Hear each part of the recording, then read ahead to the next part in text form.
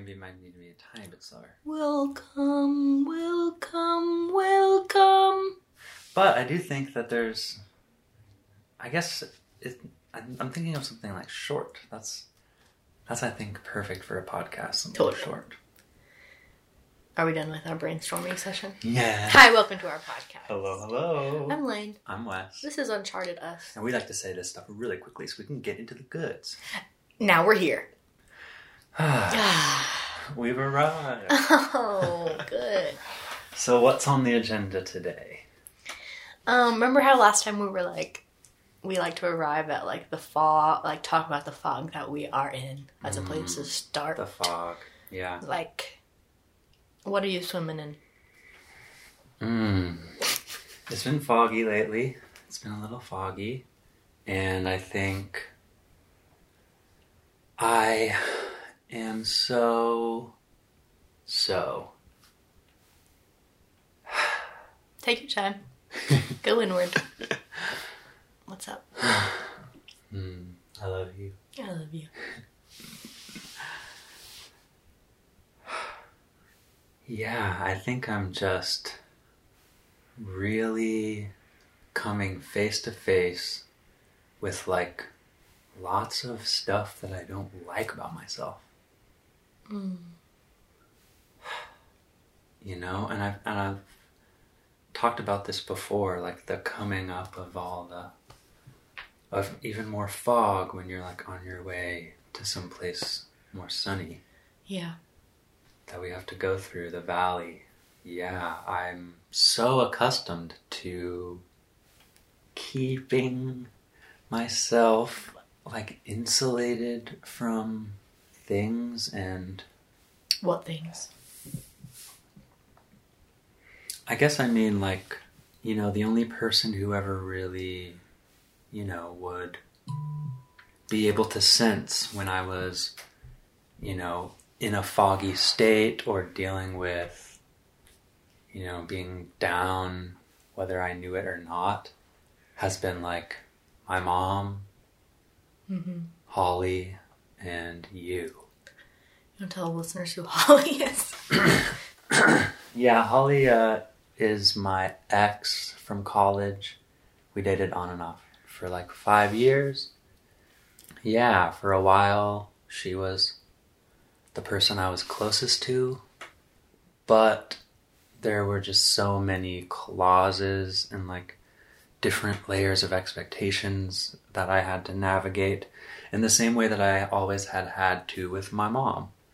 And so I spent a lot of time carefully choosing what I was going to share about my life with people, and so many times Holly would be able to sense something and I would just shut down because I was if I open up, then the floodgates will start, and I don't want to...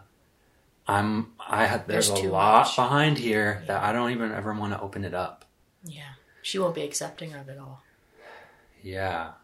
And it's shame, and deeper in there, it's me not accepting that part of myself. Me trying to resist that. Right. And so letting someone else see is incredibly hard for me. Yeah. And I can see that sometimes. And I think sometimes I meet you with frustration, or when I sense that there is something underneath the tip of the iceberg, like last night. Yeah. You were just being quiet. Yeah. And there was a few, I just started kind of poking you, being what's wrong? Is there any way I can support you today? You seem sad. And your answer was either silence or I don't know. Yeah. And which is not you. And so I let it get to me, where typically I would kind of, and I think ultimately I came to understand that I came to understand what was actually happening, that you were kind of maybe shutting down based on what you just described. And I can do a better job of recognizing that that's what's happening and giving you space. Because ultimately that was what happened. I realized that you probably just needed a little bit of space and to not have me asking you, like, what's up? How you feeling? What's going on? Yeah, I also think I was resistant. I think I get really defensive when you would say, this isn't like you. And part of me wants to say, like, there's lots of parts of me. Right. Like, I can be silent, and that doesn't mean I'm acting like another person. And then that makes me almost start to become the defender of this behavior that I actually don't want to defend, but I want to defend my right, so it's like, and this happens in a lot of ways. If you see or you point out a pattern, or you're like saying, what's up? And then I'm like, oh no, she sees it. I've been exposed. Yeah. I want to be like, yeah, so I can be sad. Yeah, so I can be whatever. Yeah. Even though I don't want to do that.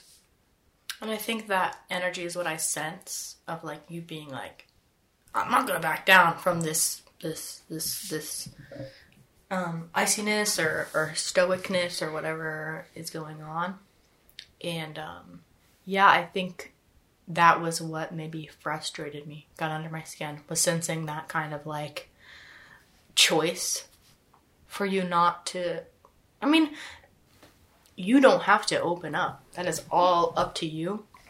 But I think what I'm asking for is some level of communication on, like, how you are feeling or what you want from me in that moment.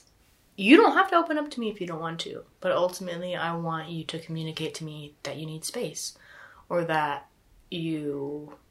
whatever you need to have, I want you to ask for it. And I think I maybe sensed that you didn't know how to figure out what you needed. Yeah. And that almost felt annoying to me, because it felt like, and it feels like, I feel kind of like a dick saying that, but, like, it almost felt annoying to me that, like, I felt like I had to figure out what your needs were so that I would not be negatively affected by your mood or whatever. Which, isn't really fair. I can't control your mood or whatever, but there are too many gnats in this room. I'm afraid they're going to, like, show up on the recording. Anyway. Sorry about all the gnat noise. Yeah, if you hear any buzzing. I don't know, I feel a little twisted in what I'm trying to say to you, but it's ultimately that I felt frustrated, and I knew that I felt a little bit like a little kid. I knew I felt a little bit triggered by your silence and by your unwillingness to communicate with me. And it reminds me of high school. It reminds me of other boys I know. The reason I say it's not like you is because you are someone who introspects, and you are someone who is usually willing to share what's going on for you. And so I think I was annoyed by maybe your mask, or maybe this putting up of this wall, and I didn't have the patience to just leave it alone. And so I'm not even trying to say that I was right or you were wrong or whatever. I want to cultivate more patience with understanding how you express yourself. And I want you to see me as someone who is safe to express themselves to. And I don't want to be someone who's always trying to poke and prod you. Yeah, I think there's part of a feeling of, like, my brain is saying, okay, so, like, and this is crazy, but this is, like, what I think is, like, okay, act happy now so that you don't have to have that situation where Lane would pick up on something that then you have to explain. And that's not what I want to do.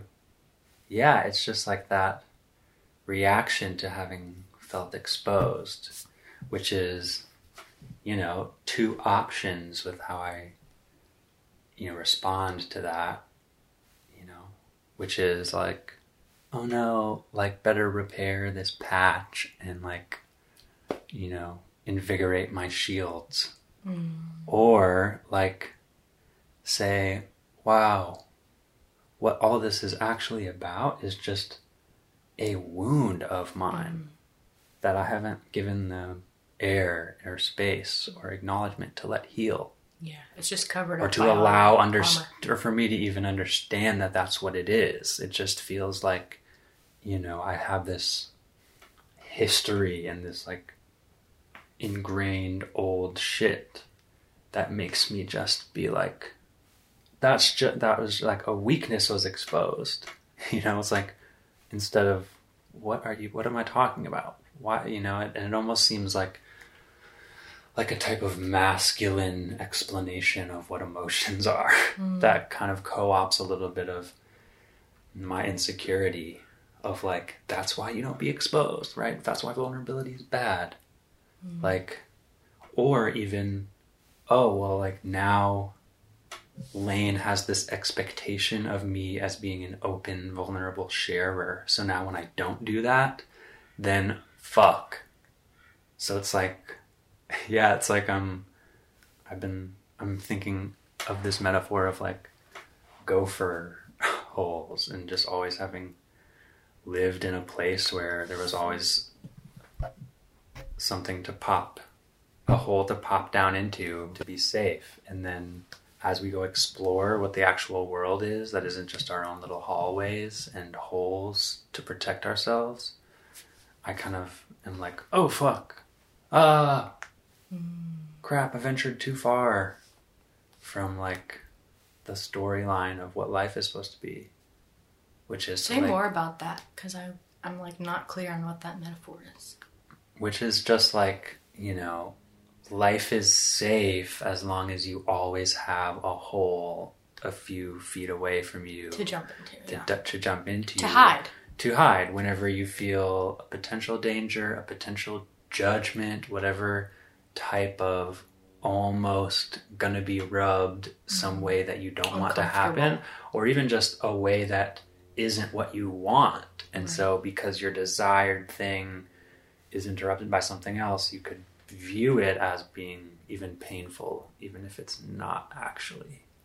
You know, it's like, I think about something like, we expect to be like, let's go get groceries right now. And then like, oh, the store is closed. So it's like, not getting groceries right now isn't a bad thing. But because we had this thing, we drove and we wanted that to happen, now it feels like that's a negative thing.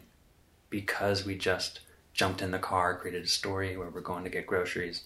But then that perceived reality that doesn't even exist yet, but that we think we're already in, is like stripped away from us.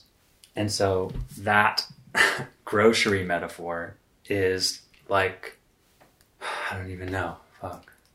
I don't know either. I'm confused. I got too deep in the metaphors. I wasn't following it. But I do understand this idea of, you've lived your life taking... There were literally 8 million gnats in here. Why are there so many gnats? What is in here? Oh, bro. Plants. It's definitely the dead flowers. Dead flowers, but... Okay. And there's probably still water in there, too. Yeah, I'll pour it out. I understand what you're saying about hiding. Living your life on this track that is... You're doing the things that are comfortable, and then maybe when you're pushed a little bit too much, you go into your hole. And I think the feeling that comes up for me a little bit when you, like, jump into a hole is betrayal. Which is interesting, right? Yeah, and I get triggered by that, I think. Because I'm like, yo, I thought we were going to be honest with each other. I thought we weren't doing that. Like, I thought that we were metamorphosizing and stepping into our truths and being as honest and open-hearted as we can be. That doesn't mean pouring out more of our cup than we have. Yeah. Or, you know, giving more than we have at all. It just means trying to say things that we mean and live in a way that we stand by. Yeah.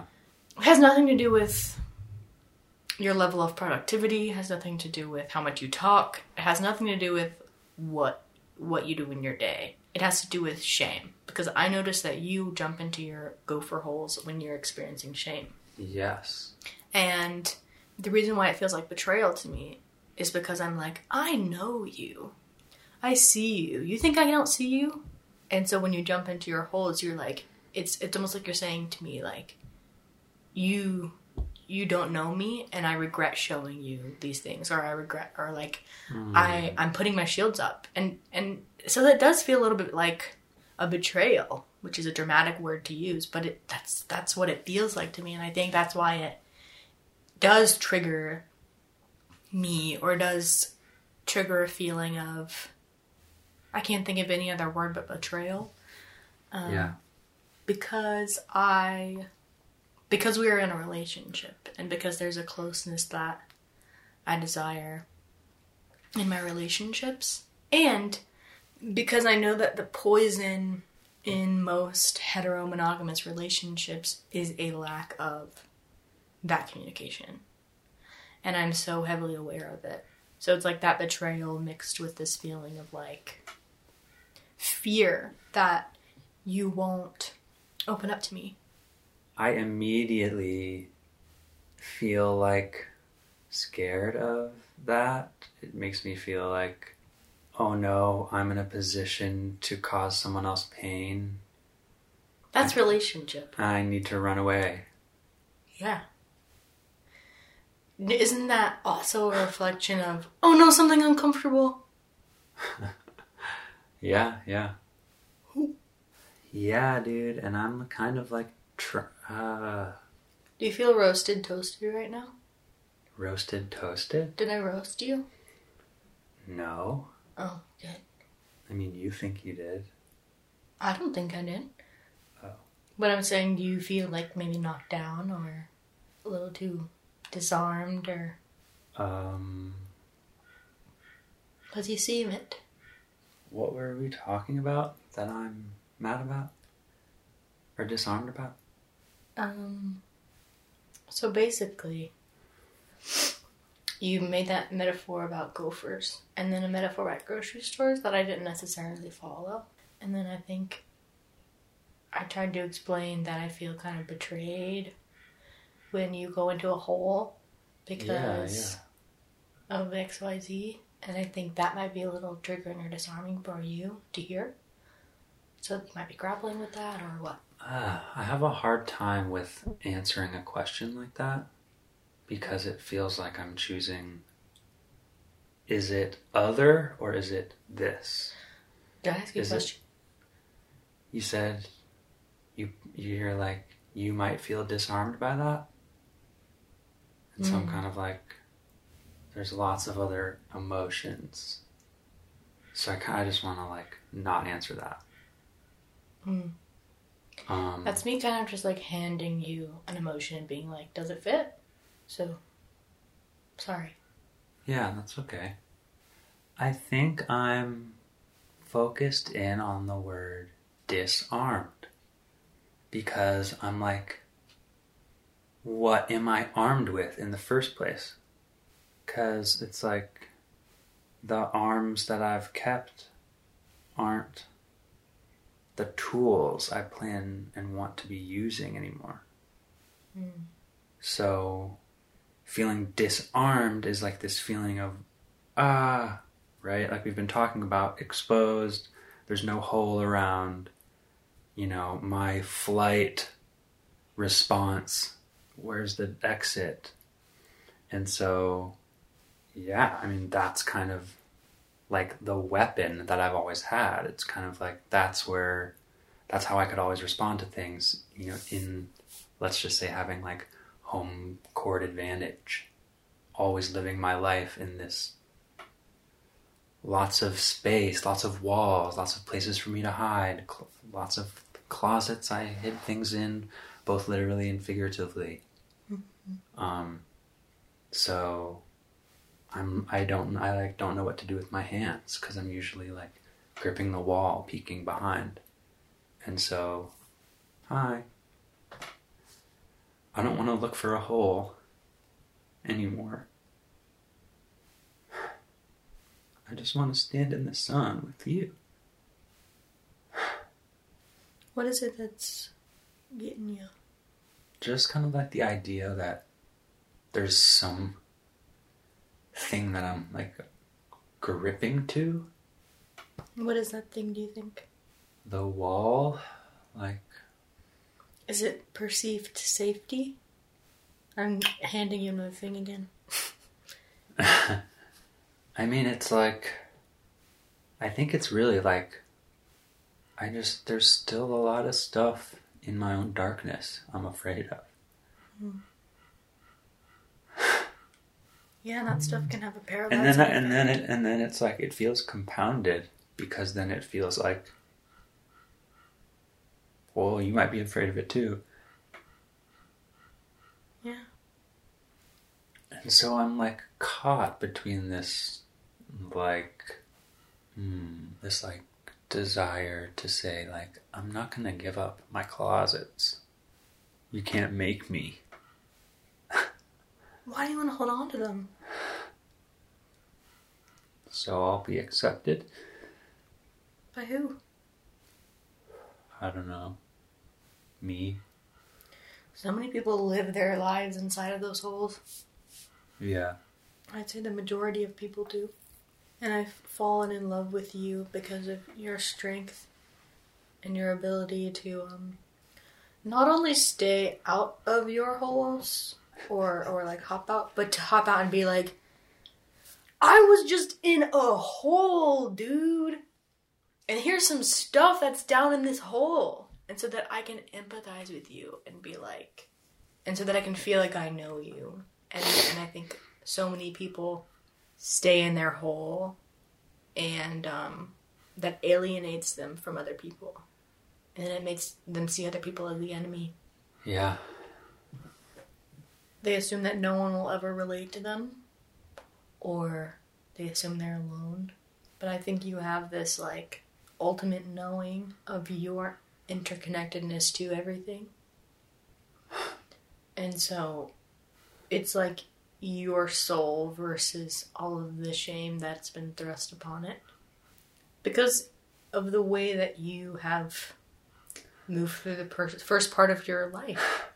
As, like, someone who, like, has a neurodivergent brain and wasn't really catered to and was shamed instead. And so your holes make sense. And I'm not judging you for having holes. And I have holes. And I don't know how many times I can say holes without making it sexual. Yeah. I think just the most beautiful part about our relationship is when we peek out of our holes at each other. And I don't think I've ever received that before. Yeah, that's what feels so groundbreaking about our connection, is the vulnerability and the lack of hiding. And so I think when you do hide, I'm like, wait, that's not what we've been building on. So I think it's surprising to me, or it's jarring. I see what you mean about betrayal. Because it really does feel like, like this is like, kind of like that understanding between us since we met is like uncharted us. It's like, oh, with you, I don't long for holes. I don't feel like drawn to that, or like I have to be looking over my shoulder or looking at the whole map, right, in order to feel comfortable to go do anything. In order to feel safe. And so I don't want to abandon you, but I think I've been drawn up to the surface, and so now I can be like, oh yeah, that guy running into holes is like screaming like, I'll never give up my right to be down here. Mm-hmm. And at the heart of that, it's kind of like, he's also saying like, you fool, we're safe here. Mm. Mm-hmm. And I spent a lot of time with that voice, with that person. It feels like that, like that's, I know where that comfort. I feel that. It's kind of like, I just had this image of the Truman Show, where like imagining the people trying to stop him from going outside the city, where it's just like my parts of me that have like decorated the walls of these holes and is like kind of in this almost kind of like tunnel vision, small. Here's what I need. Here's warmth.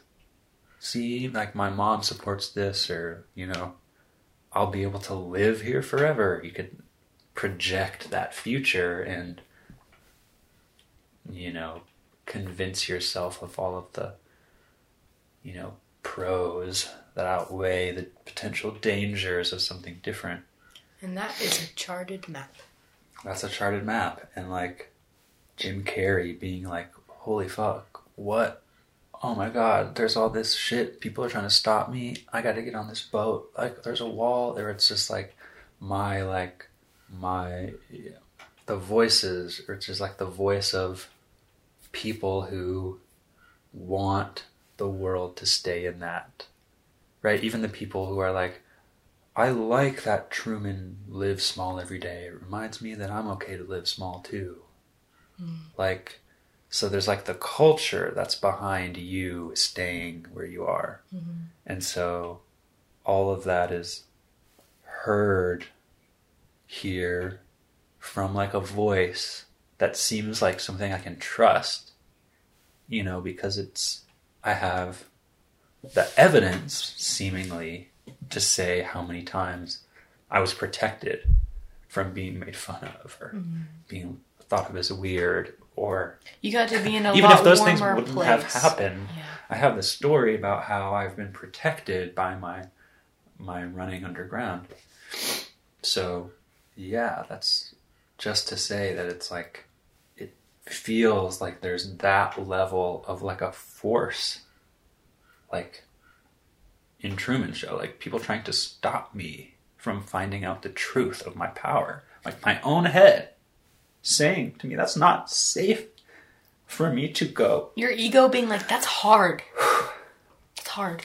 And it's also telling me, well, because look at how successful you've been at hard things so far in your life.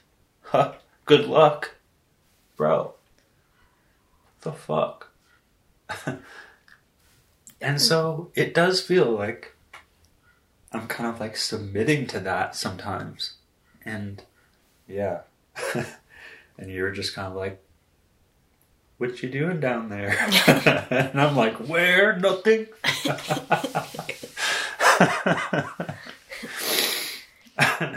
Would you say it's getting less comfortable to spend time in those holes? Yeah, for sure. I think that's like something beautiful, like that you should follow, because we are comfortable until we're not, you know? Like you're gonna be really comfortable just like being in your hole, like keeping to yourself, smoking some weed, doing whatever, until it's not anymore. And then you're faced with, okay, what do I desire? What do I actually want? And I think that's been something that you haven't allowed yourself to ask yourself enough. Yeah. You haven't allowed yourself to have that conversation with yourself enough. Maybe because you don't think that it's even achievable. Because someone has lied to you and told you that like your world is just holes, a series of holes underground. When in reality, it's like, it's all up here. And it's all possible. And it's not only possible, it's all like for you. Like your desires are pointing you toward what's actually for you. And I think it's like there's some really cool like stuff happening with how uncomfortable you are lately. Yeah. Because you're like, I don't want to fucking do this anymore. Yeah. And I think what comes next is creating a self-trust and a way to ask yourself what you need and advocate for what you need. Because a lot of the time when you go in a hole, there's a reason. It's because you have a need that hasn't been fulfilled. You need alone time. We don't always have to go into a hole for alone time. We can ask for alone time and then take it. But like there's this beautiful part of you that is like getting too big for the holes. You're outgrowing them. And it's not comfortable anymore. And so you're like, actually have to look at what I want. And it kind of hurts to look at what I want because I haven't gone for it yet. But we're here, dude. We're above ground. And I'm even with you. And I couldn't do what I'm doing without you. You know? I think we help each other stay out of our holes. Even though I know I trigger yours sometimes.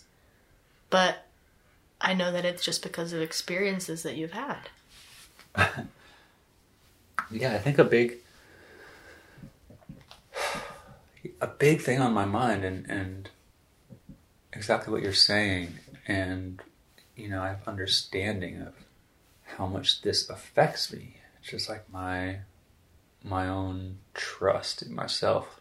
It really like heavily degraded my self-trust when for like, you know, I let myself like fail out of college almost. And then I spent the next like 4 years just constantly like trying to say, I'm gonna work on procrastination and not smoking weed. And then for 4 years, it was just this constant short-term promise, breaking the promise, hiding that from my girlfriend, hiding that from my roommates, trying to recoup. And it was just, and almost all of that was just in my own personal hole, without anyone ever knowing, and only a few people being able to kind of, you know, see what I was doing just because they were around me. And without knowing, you were digging your heels in deeper, digging yourself deeper and deeper into your hole. Yeah. By trying to, by like swallowing all that like, shame. But it was like I was hyper focused on this very specific issue in this specific environment, which was this constant being a full-time student, full-time singing in choir, having all these friends, having a whole stoner crew, having a girlfriend who I could never smoke around. So it was like a million different things on my plate. And so, yeah, like everything just became scattered and spread apart. And I just made every part of that, you know, that lifestyle of being in college just full of all these holes and stashing different parts of me in all these different places. Yeah, it's like it was like this experience of juggling things and being like, I was like twisting my ankles in these holes because I'm like trying to learn how to juggle, and then I'm like, my environment, I haven't created an environment that's good to juggle school and this and social life and smoking weed and all you were this stuff. fracturing yourself. And absolutely. And so, yeah, and so now I'm like basically in a way kind of like stepping up, out, and starting to juggle things that I care about and understand them and build muscle memory and start to do tricks and start to have fun. And yeah, so sometimes like when I drop something, my response is to like cry, but like not like hide. That's like punish yourself? Yeah.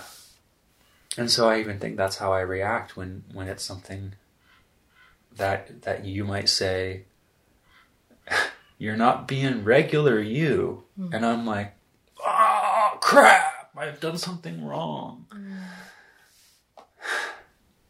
I want to ask you, what is it that you wanted when you, like in college, when these parts of you were so fractured, and when you were in this relationship with Holly, and when all these parts of you didn't match up, like all these expectations, and that's why you created all of these identities. Yeah.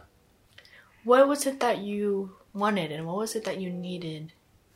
Why were you in this relationship? Why were you in these friendships? Like, what was it that kept you there? What was it that kept you, like, what did you get from those things?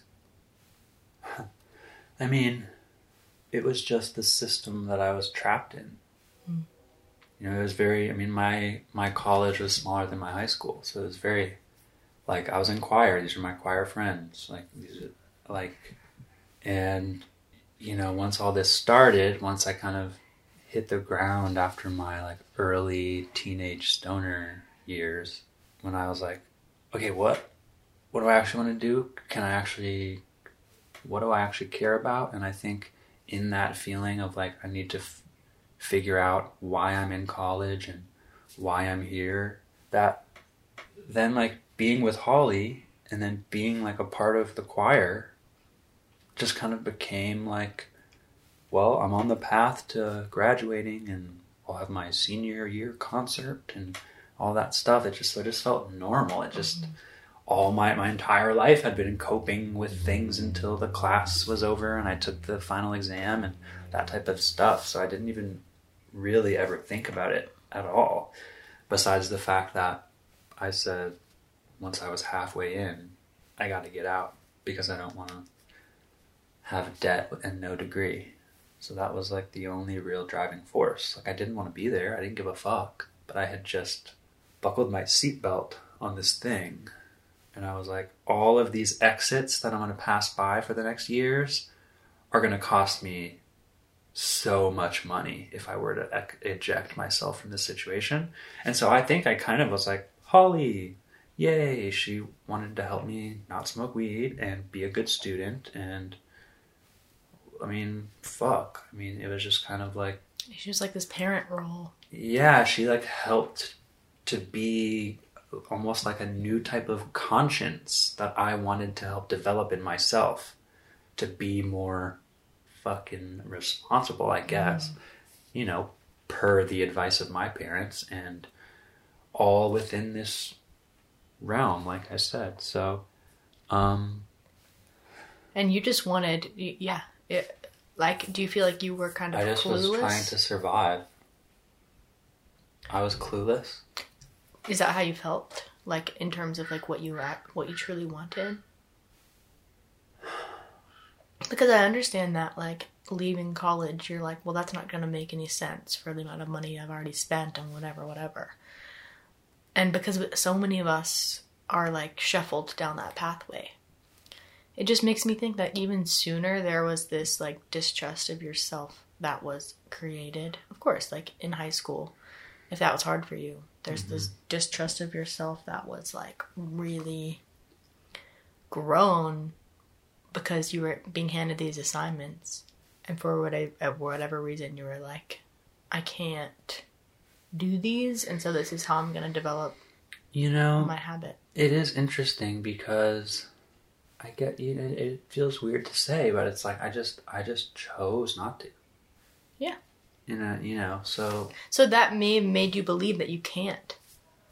Yeah, I kind of like, I would almost like pretend that the car wouldn't start of like trying to do school well, so that I would give myself permission to not try almost.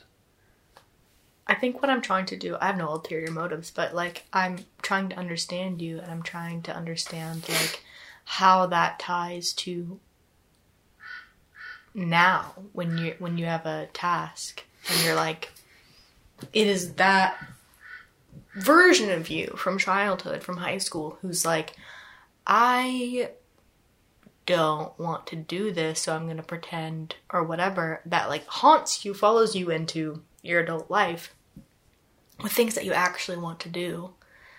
And like, I think I'm just asking you questions about like where he was created, like where that part of you who, maybe doesn't believe that they're capable of trying, or it just makes me think of the other day when we were trying to put together your tripod.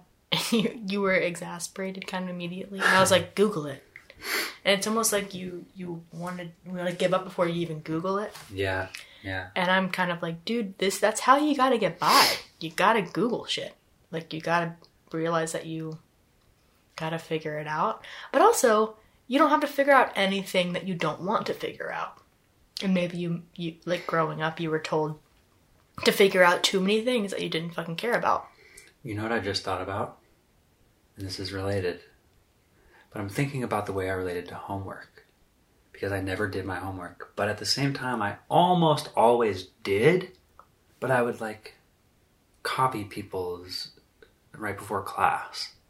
Or like do it quick at lunch before 6th period or something like that. Mm-hmm. And it's like, you know, in my head, I'm always thinking of that as procrastination, but I think there was a big difference in terms of how my brain and what the environment was giving me in terms of how I focus. Also, my mom's like, do your homework. So I go to my room, I'm sitting, I never played music, I was distracted by music. So I'd just be sitting there in my silent basement room trying to focus on something. Whereas if I'm like getting to class 10 minutes early, buzzing around, trying to have the textbook out in front of me, and like people are fluttering in, somehow that frantic energy allowed me to just fucking get it done. Mm. I could have done it at that pace at 7 p.m. the night before, but I didn't have the, you know, the conditions. Yeah, I wasn't, and it's like, yeah, what's the incentive? What is my... I want to say the deadline, but the pressure. And also, it's like I never allowed myself to think about or even know that I could think about what environments work for me. I like literally never thought about that before in my life. About how I learn or what's good for me or how I respond or how I navigate shit with homework. I just didn't ever... I mean, I really feel embarrassed talking about this. Because I feel like, oh, schoolwork was a trauma. Wow, boo-hoo. But, I mean, I hate to even give voice to that. It's just the way that so school was this thing that we had for years and years and years and years that molds the way that we do stuff. Yeah. Tasks. And you molded something that doesn't serve you. Yeah. In your adult life. Yeah. And so I think that's kind of what I'm trying to knock on. To be like, hey, what's this made up out of? What's this work ethic made up out of? Because I think you actually are incredibly intelligent and have a lot of focus when you're interested in something and like have a lot of insight and a lot of flow. Mm-hmm. And like you've just created this framework because of years and years of schooling of doing things in a procrastinatory, inefficient manner that then leads to you just deciding that you're not interested in it at all. And like that's not serving you in your adult life anymore. And I think that maybe you're recognizing that and that's what you're running up against. And with no judgment for your younger self, because you did what you had to do when you were doing it. You did it for whatever reason. I'm burping. It did mold the way that you interact with things. And I say that not to shame you or to, like, point out something wrong with you, but to say, like, it makes sense. Like, and we can go back and, like, with, like, loving and self-compassion, reprogram those parts to function for you and to know that you're not, there's no one who's out to get you anymore. There's no one who's going to fail you anymore. Yeah. And if you want to do something, there's nobody who's going to stop you except yourself. Yeah. And I think that's my wow. Because that doesn't give me confidence. Because of a lack of self-trust. Yeah. Yeah. And so that's what we're working toward. Yeah. The only person that can get in your way is you. And I'm like, yeah. That's what I'm afraid of. It's like my biggest fear. You know, and I think, and I've been doing a pretty good job so far. Of what? Getting in my own way. That's my fog. That's what I want to sit in and explore. Understand. Help move on. Because we're about to grow some shit here. We need some sun. Mm-hmm. Yeah, I just can't shake this, like, image of you kind of being in your holds and like sitting in your armchair in your holes, like as a little rabbit, but the walls are just as like wide as you are, and you're like, I'm warm, I'm comfortable, but like, yeah, you're so ready to like not be down there. I have all these stories about why this is good. I like to be tight. This is what I like. I don't even need a blanket. The ground is my blanket because I can barely move. You sleeping in your car. It's like, oh my God. That's me sleeping in my car. Holy shit. Yeah, and that's me being like, oh my God, I don't know if I want to move to Portland because I don't know if there's going to be holes there. Mm. Maybe I just need to bring my own.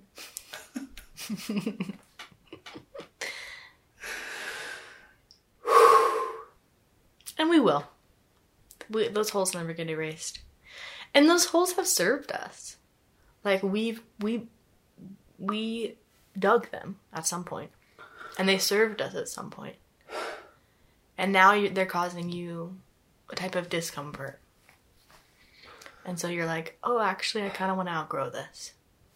I don't know. It sounds weird to say, but this is bigger than just you and me. Yeah. Of course it is. Oh, I'm grateful for you. I'm grateful for you. When do I get to cry? What the fuck?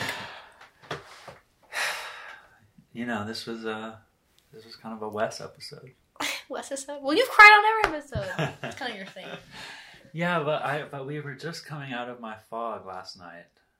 Yeah. I do want to say one more thing, and I'm certainly going to touch on this in future episodes because it's a huge part of what I've learned in my coaching that I received last year. There's this thing called the down, and I want to liken it to your holes because the down is inevitable. And it's like, because our experience of life is always in an up and in a down, and an up and a down, and an opening and closing. And so when you're in an inevitable down, 1, it's not forever. 2, that's the place to gather information. Once you realize, like, oh, I'm down here. What can I, like, be aware of? Like, not to change it, not to try and claw out, not to try to wiggle out of it and be like, no, I don't want to be down here, fuck. Just to be like, what color are the walls? Look how far I've fallen. Yeah. You're just like, you know that you're eventually just going to go back up to the top. So while you're down here, might as well be like, become friends with it. Be like, oh, like, this is kind of like, how is this serving me? Like, what am I gaining down here? What am I getting? What am I fueling up on before I, like, go back up there? And you know what my old whole habits are? Is to be like, well, I'm down here. Might as well play video games all day, eat 3 pizzas, sit, lay around, smoke a bunch of weed, and like, because it's like the story of, well, I already feel bad. Mm-hmm. So if I'm gonna do these things that I know aren't, on the list of my ultimate dream day or a day that gives me energy or something that I would aspire to have, yeah, it's kind of always been like doubling down on negative energy. Mm-hmm. That is so fucking crazy. I can be gathering and even when you are in the down and you're like, well, I'm just gonna eat pizza and smoke weed and play video games, that's okay too. Like, you're not really trying to wiggle out of it. You're like, all right, this is these are my tools down here. This is what's gonna make me feel okay down here for now. Yes. So it's like, we don't even need to compound shame about those things that we use. True. And it's like, I don't mean to use those as negatives. I guess you're right. Well, because we think of those things and we're like, I need to stop that. I need to eat less. I need to be more productive. I need to XYZ. Literally, I feel shame about all that stuff. Yeah, but all of those things, like, bring you a type of joy and satisfaction. So they serve you a purpose. And I think they start to cause dissonance when they start to become uncomfortable. Because you're faced with, all right, well, I'm not really getting anything from this anymore. And maybe there's not enough self-trust for you to be like, okay, what's the next thing? And so much, like, you're such a mirror for me because so much of what I say to you, I need to say to myself as well. Anyway, that's just a little lesson about, like, because it just clicked in my mind for a second thinking about those rabbit holes and, like, maybe demonizing ourselves for creating them or spending time in them or going back down in them even when we've identified them. But I think that is literally inevitable. Uh-huh. We just are going to be up and down. Again, it's like it's even a continued internal externalization of something that it's like I always want to point to something and be like, that's bad. Oh, the hole is bad. Well, the amount of time I spend in the hole is bad. Well, wait, no, that's okay. Well, the things I do in the hole are bad. Like, well, I should be reading a self-help book when I'm in the hole. And you know what? Because literally the key is radical self-compassion and acceptance. That's literally the key to healing. So, like, that's why it's so fucking confusing when you're like, I keep trying to find things. You're going to keep finding problems when you're looking for them.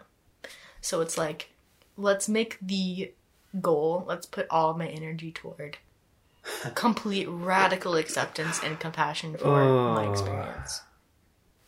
Yeah, that's like a complete rewiring from the energy that I grew up with. Yeah.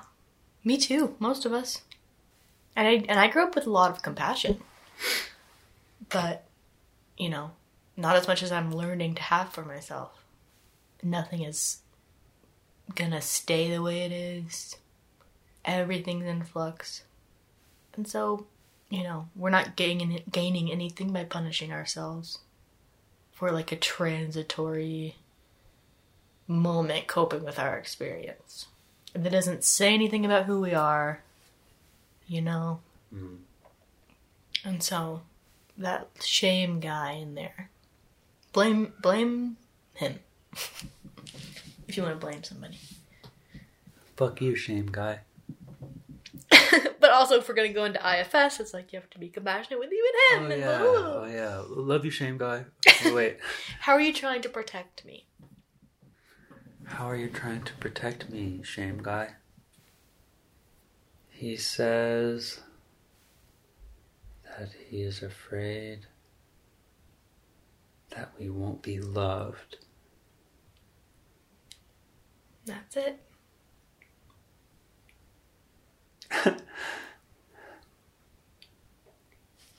I love you unconditionally. That's all we need. Thank you. I love you too. And I love you, dear listener. I love you, dear listener. Thank you for listening in on this intimate conversation. I feel like I'm at a good balance with knowing I'm being recorded, but also feeling very connected to you. Me too. It's kind of cool. Yeah. And I hope you, dear listener, can feel connected to us as well. And we'll talk to you next week. Much love. Peace. Bye. Bye.